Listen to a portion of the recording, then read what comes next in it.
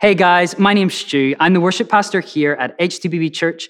And whether you're watching today as part of our Sunday service or whether you are tuning in midweek and catching up on YouTube, it's great to be speaking to you. Growing up, I was a pretty good kid. I was the blue-eyed, blonde-haired, quiet, obedient little boy, but only when I was in public. Outside of the house, absolute angel. Behind closed doors with my family, absolute nightmare. And on days when I was particularly pushing my parents' buttons, my mum would turn to me and she would say, "My patience with you is wearing thin." Now, my mum is a patient person, so I'm not really sure I ever saw the other side of her thin patience, but I think I'm okay with that. I wonder today, is your patience wearing thin? It's not often that the whole world collectively is waiting on one thing. And if you're anything like me, you'll be asking, when will this pandemic be over? When can we scrap the new normal and go back to the normal? Turns out global pandemics, they require quite a lot of patience. Today, we're going to read a passage, James chapter 5, verses 7 to 11. Let's read together. Be patient then, brothers and sisters, until the Lord's coming. See how the farmer waits for the land to yield its valuable crop, patiently waiting for the autumn and spring rains. You too, be patient and stand firm, because the Lord's coming is near. Don't grumble against one another, brothers and sisters, or you will be judged. The judge is standing at the door. Brothers and sisters, as an example of patience in the face of suffering, take the prophets who spoke in the name of the Lord. As you know, we count as blessed those who have persevered. You've heard of Job's perseverance and have seen what the Lord finally brought about. The Lord is full of compassion and mercy. My talk today is called Give Me Patience and Give Me It Now. We all need patience, right? Whether it's for the car that's one in front and they've not noticed that the traffic light has gone green already, or whether it's on WhatsApp where we see the 2 blue ticks and the person hasn't replied. Why have they not replied? Or maybe it's that your internet has dropped for the 7th millionth time this week and you're due on a Zoom call in 5 minutes. And then there's the things in our lives which are a bit more important than that, a bit bigger and require patience too, like waiting for a job opportunity or for financial breakthrough. Or maybe you need patience in a family dynamic that's going on at the moment. Maybe today you're sick and you just want to be better. Without patience, we could lose our temper, we could say something we regret, or actually, we could even just each day get a little bit resentful or bitter as we don't see results in certain areas that we thought we would have seen results by now. In this passage today, James is writing to new Christians. They've recently come to faith, but they're being persecuted for their faith. And what's happened is they've been driven out of their homes in Jerusalem and they've been scattered all over the place. Now, this is really stressful circumstances. They've been isolated from friends and family. They've lost their income. They're thrown into this new way of life, and everything they've known has been disrupted. Sounds familiar? And what James says to them is essentially, keep going. Be patient.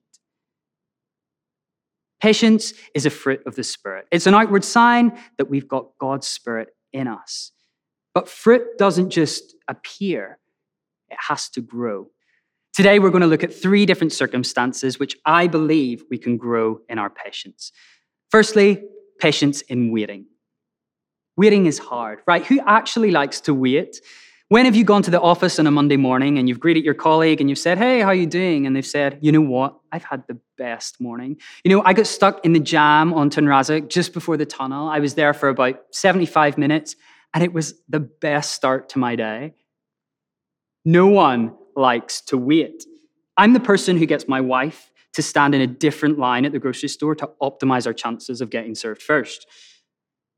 But what we find time and time again about God's nature is that he really isn't that bothered about speed. James says here, be patient, brothers and sisters, until the Lord's coming. See how the farmer waits for the land to yield its valuable crop, patiently waiting for the autumn and spring rains. We all know farming's hard. It's not like the farmer can just throw out some seed and then sit back and chill for the best part of a year and expect the crop to grow. No, it takes hard work.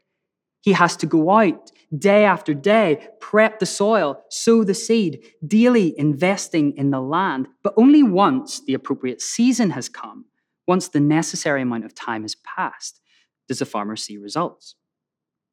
So when we think of patience in the context of the farmer, it's not passive. It's not sitting back and hoping for the best. It's active. It's patience in working. And this patience is a vital ingredient in the farmer seeing the fruit of his labor. The modern world is an incredible place. Technological advancements and inventions have meant that we are productive, that we're efficient, but it's also meant that we're usually in quite a bit of a hurry.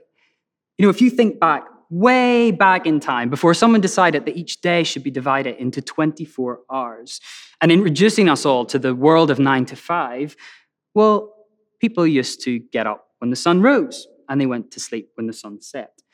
The rhythm of the year was based on nature and seasons and agriculture.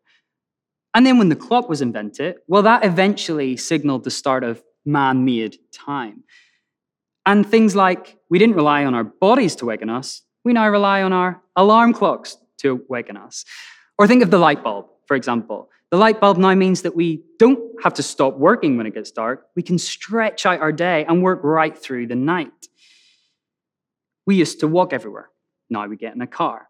We used to write by hand. Now we send voice memos. We used to grow, prepare, and cook our meals. Now we get Grab food delivery. I am so glad that I live now. However, some things are better not on next day delivery. Did you notice in this passage, the crop is referred to as valuable? If the farmer gets fed up, or he cuts corners, or he tries to harvest the crop a moment too soon, he's going to miss out on the valuable crop. Things of value often take time to grow. God doesn't always lead us on the path of least resistance. He's got us on the path of most value. What's the valuable crop for you today?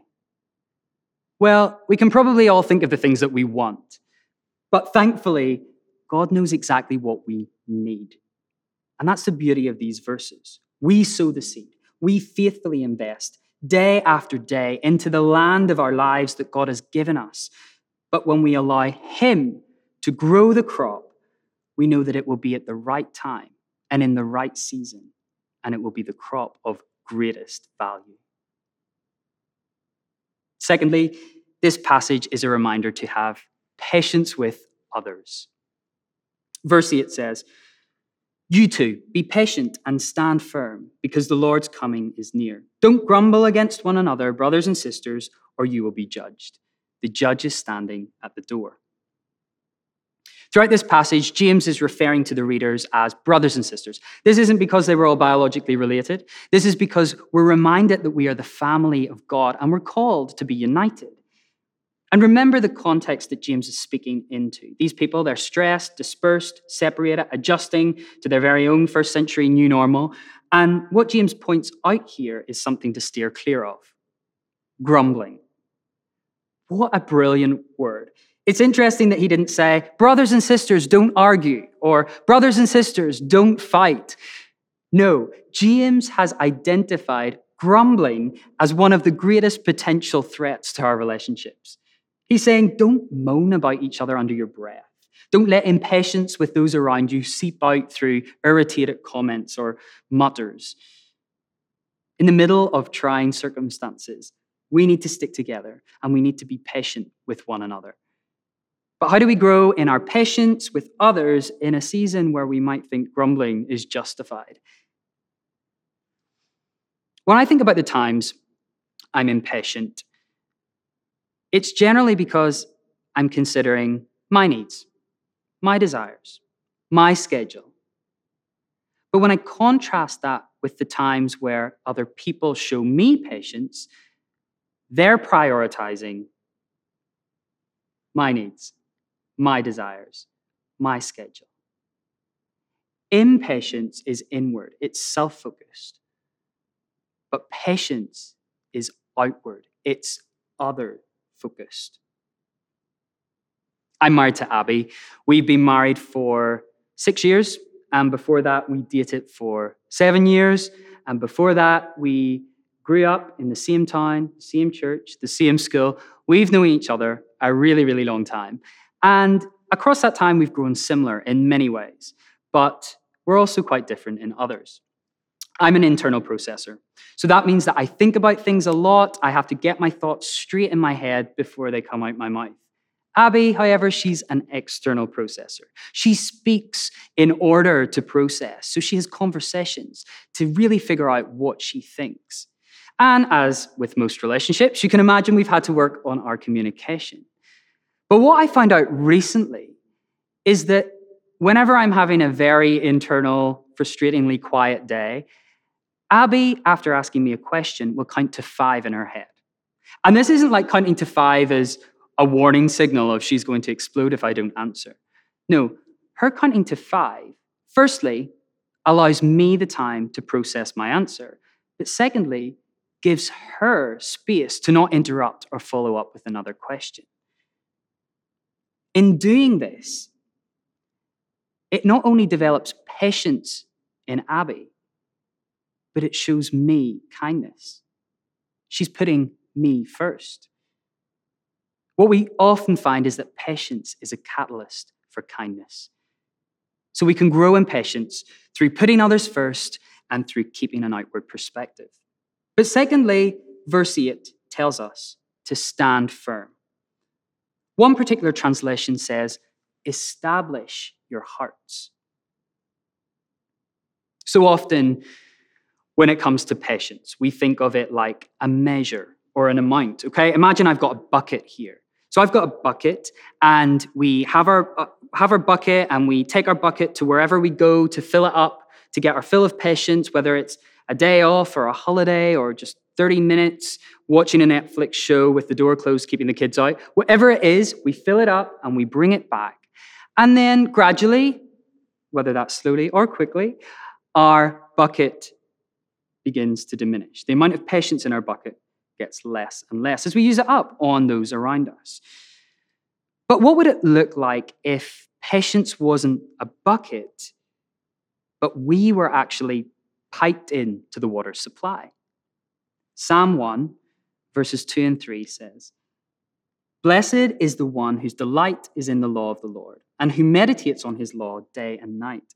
That person is like a tree planted or established by streams of water, which yields its fruit in season, and whose leaf does not wither. Whatever they do prospers."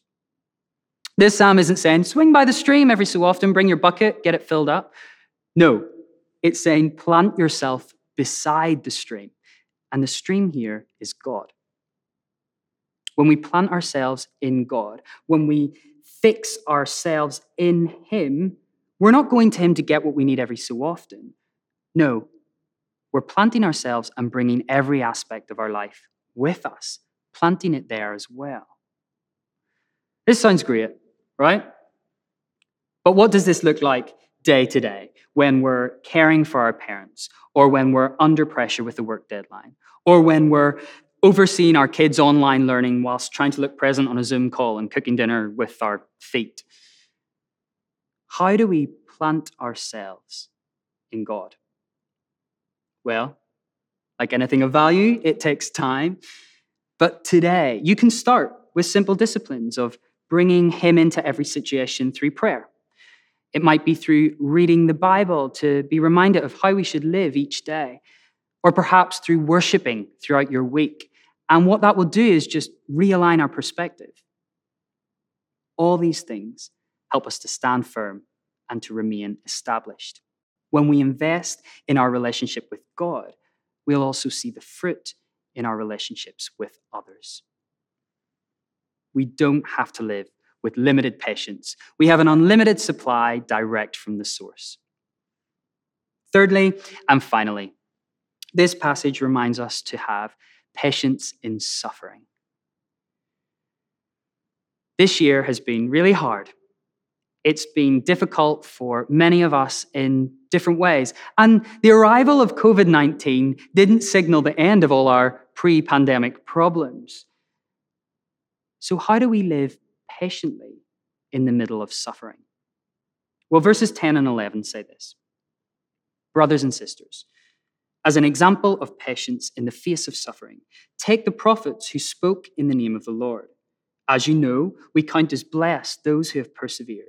You have heard of Job's perseverance and have seen what the Lord finally brought about. The Lord is full of compassion and mercy. Okay, so who's Job and why is he mentioned here? Well, just like the farmer was an example of patience, James is using the prophets as another example. And the prophets were the people that God used to speak through in the Old Testament, and Job was one of them. You can go and check Job out. He's got his very own book. But essentially, he was a great guy. He was loved, he was respected in society, and he was also honored by God. But what happened, Job, was he began to face suffering. He lost his wife, he lost his kids, he lost his fortune, he even suffered physical pain. And in the middle of this suffering, he began to question God. He asked the questions we would expect. Why me? Why is this happening? What have I done? It's not fair. And as Job gets angry with God and wrestles with his suffering, God shows up. And in a bit of a sarcastic way, he shows up to Job and he says, oh, okay, Job, you think you know everything? You think you can run the world? Is it? Okay, well, tell me this. When was the last time you told the sea not to come further than the shore? Or when was the last time you checked that the sun would set at the right time? Or when have you last gone into space to check that the planets are still in orbit? And God lists all these questions about the universe, almost like a job description of master of the world. And eventually, Job gets it. Oh, God is holding quite a lot together. God reminds Job of the vast and complex nature of the whole universe. But he also reminds him that he has his eye on every single detail.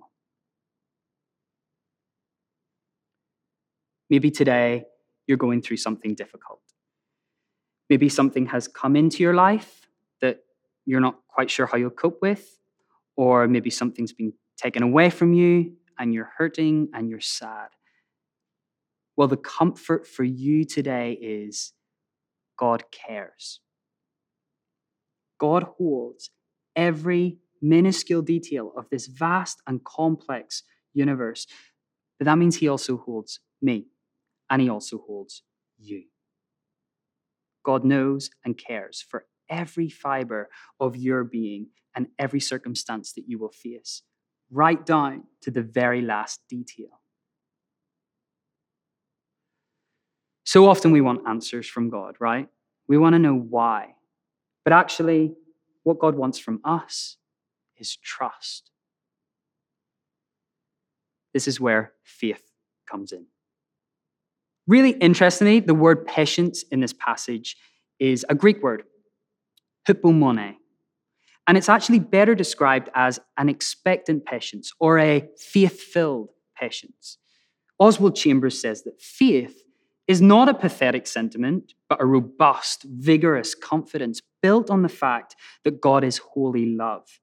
You cannot see him just now. You cannot understand what he is doing, but you know him.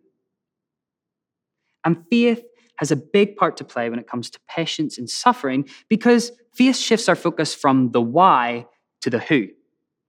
We're no longer asking, why is this happening to me? Instead, we're saying, God, I trust who you are.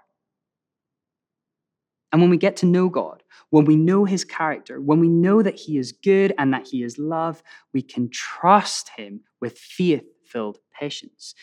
And that's the very reason James has included this example of Job in the passage. We learn who God is through seeing his faithfulness proved in those who've gone before us, but also in looking back at our own lives and seeing God always bringing us through. We live in a tension that's often described as the now and the not yet. God's kingdom here in part, but not yet here in full. And sometimes that's why when we pray, we'll see incredible breakthroughs and miraculous healing, but sometimes we won't. And several times, James speaks about the Lord's coming. It kind of frames this whole passage. And this isn't a threat that he's holding over our heads in order to scare us into being patient people. No, he's saying, the Lord is coming. Ultimate hope is on its way. A time when we won't need patience in waiting because we won't be waiting on anything. A time when we won't need patience in our relationships because we'll live in perfect relationship. And a time when we won't need patience in suffering because there won't be any suffering. By Jesus first coming into this world and through us believing in his death and in his resurrection, we can know the hope of eternity with him. And although we're not there yet, it's coming. There's a verse in Hebrews which I found really encouraging throughout this whole season. And it's Hebrews 6, verse 12. And it says, don't allow your hearts to grow dull or lose your enthusiasm, but follow the example of those who fully received what God has promised because of their strong faith and patient endurance. Let's pray.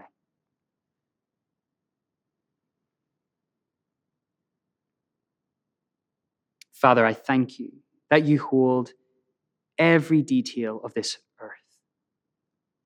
You hold each one of us in your hands. And wherever we need patience today, Lord, would we find ourselves planted and established in you. Come, Holy Spirit, would you fill us now?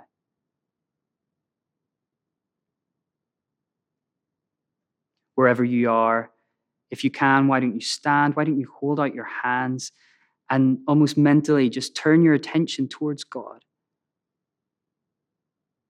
and just pray, come, Holy Spirit.